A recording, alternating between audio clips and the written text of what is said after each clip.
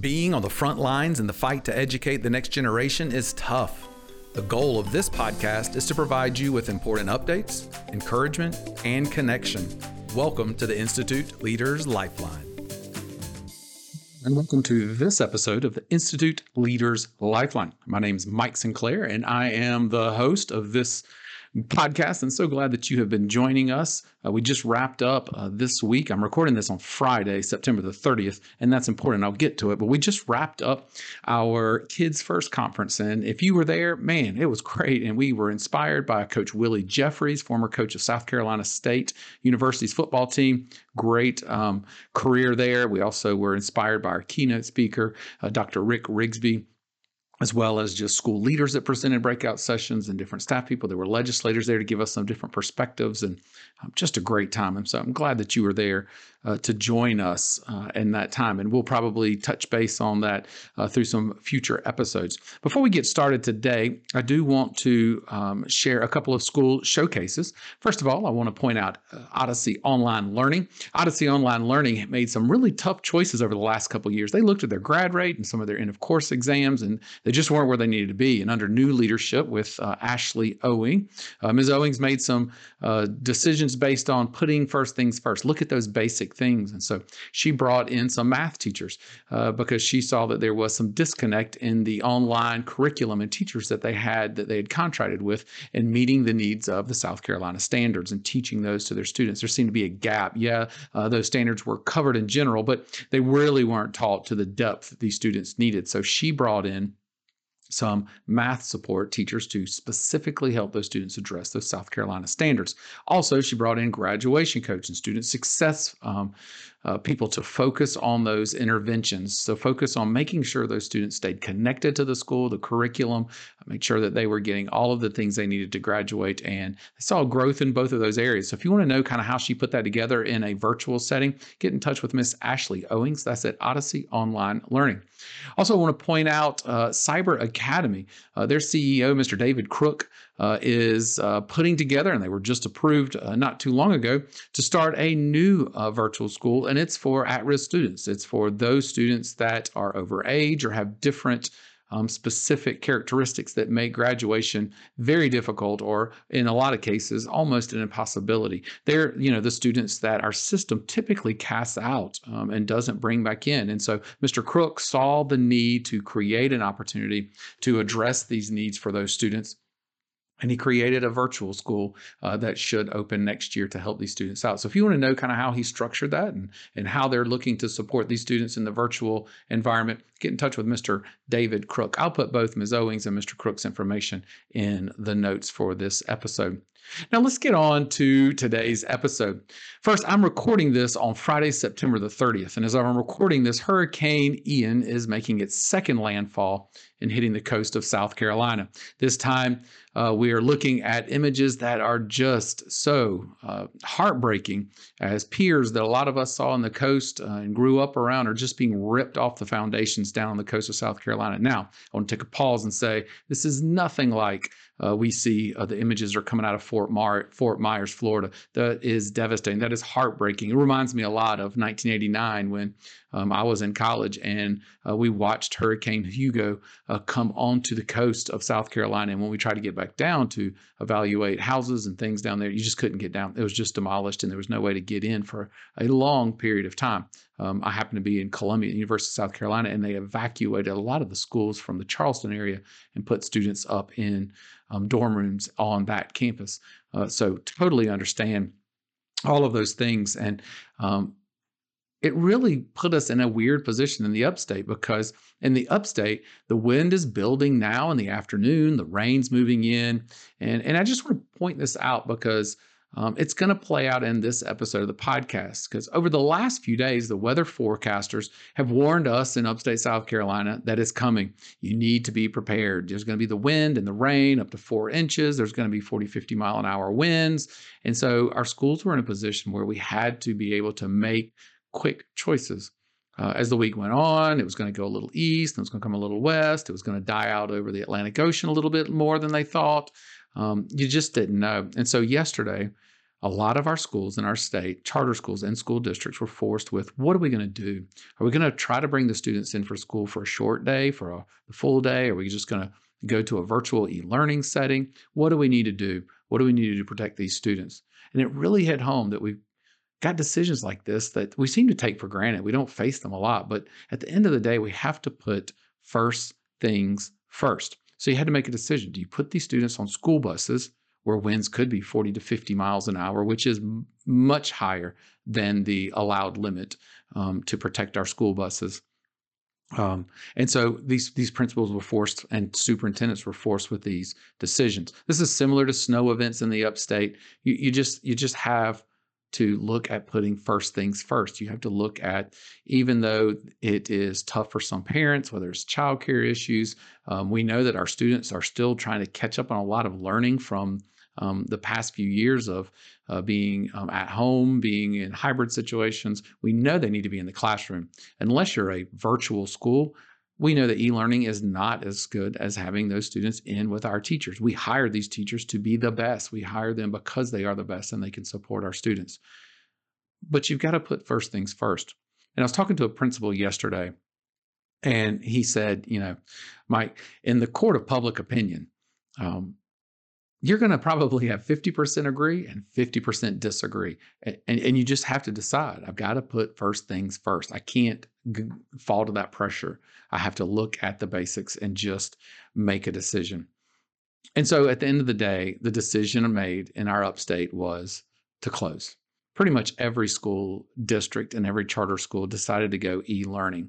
It wasn't necessarily the easiest decision, but at the end of the day, you had to just decide. Now, we look at the winds today, you might have been able to put buses on. It came later. It's actually pushed a little bit to the east. So now you've got those skeptics out there saying, well, maybe we didn't need to close.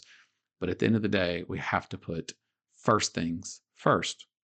So let me ask you that question. Let's spend a little bit of time talking about that. Do you put first things first? How do you know if you put first things first? Well, you first have to rely on your wisdom and your core values to lead you in that decision-making process. You should ask yourself some key questions. So if you're brand new, if you're a rookie or you're only a few years into it, you need to surround yourself with people that have been in the business, that have seen different things, that have played through thought processes, that might have some wisdom and experiences that you don't have. But even as a new leader, you have to find, what is your core? What are the core things that you hold sacred that you're going to make your decisions around? And here's some questions that I would challenge you to ask yourself. It's really a series of 3 questions, and then a fourth is a summary point. First, what is at the core of this decision? When you're faced with a tough decision, what is at the core of that decision? A different way of saying this, what's at odds? What's at odds with something else? Like, what is that conflict? Can you get to the conflict? Because you're going to have to ignore emotions or ignore public opinion.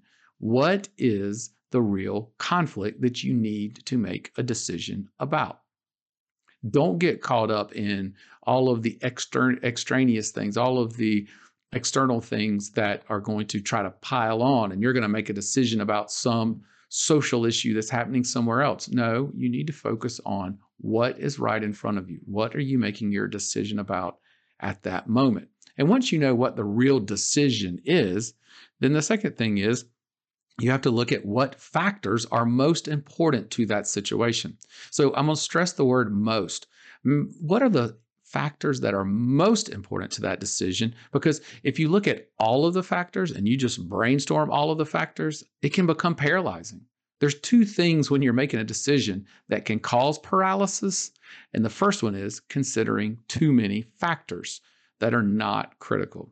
You can get caught up in that and just making list after list. So look at those important core factors and write them down in front of you, so that as you start looking at your final decisions, you can go back and make a decision on, how do I check out these core issues? How do I look at these factors? Did I satisfy these factors?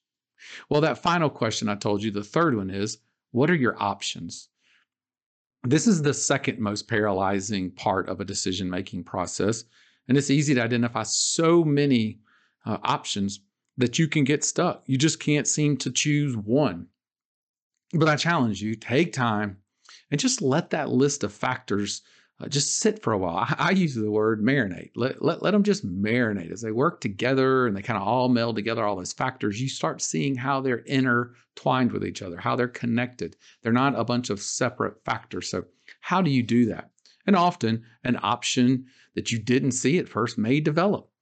So don't be trapped by the temptation to just do it the way it's always been, unless that's the best option. I mean, we don't have to reinvent the wheel with everything. We don't have to be innovative. We don't have to think we're going to change the system on one single decision. But there may be something that you haven't seen or someone hasn't tried before. So take time, unless it's a crisis, take some time to let those factors marinate a little bit. And then after you've identified that best choice, have someone that you trust that you can talk through your process and give you some feedback. Now, that's going to help you in two ways, talking through it. First, hopefully, you have a wise friend or a mentor listening to you with lots of experience. But second, it helps us to hear ourselves talk out loud. Hearing it is often different than just thinking it. You know, our minds are filled with thoughts, and we can fill in blanks. We can justify things in our mind, and we don't realize we're doing it. The brain's an incredible computer. It can create faster than we realize. And so we can make a decision that really isn't based on all of the logic. So once you slow down and your brain has to communicate it to your mouth, which then has to make the sounds and talk about it, you will start hearing things in your thought process that maybe you missed.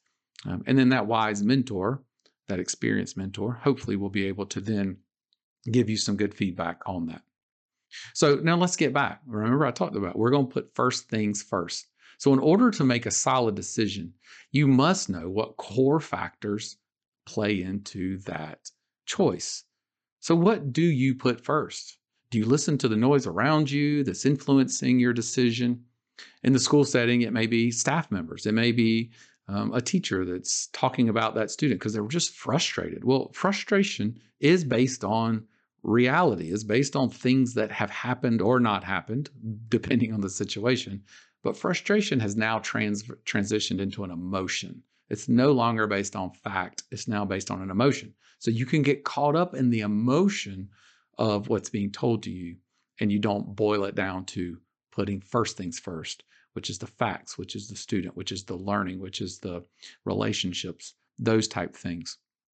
It could be parents. It could be, we all can think of stories of parents putting pressure on us, emotions. It could be community members trying to come and judge what we are doing without knowing the whole story. So if you listen more to that emotion of community members coming into your school and trying to persuade you to do something, before you really let it just sit and get to what is the core, then you might be making a decision based on emotion and not on what's putting first things first in that situation. You could get caught up in the media. You could hear all these stories in the media and you start reacting as if that's what's really going on in your school or your organization, and not just looking and saying, you know, my situation is unique. I need to handle this based on what's real in my school or my organization. And that list could go on and on and on. But the challenge I give to you is, are you putting first things first? Are you looking at what's the core? If it's an emotional issue, are you going to take the risk and maybe make an unpopular decision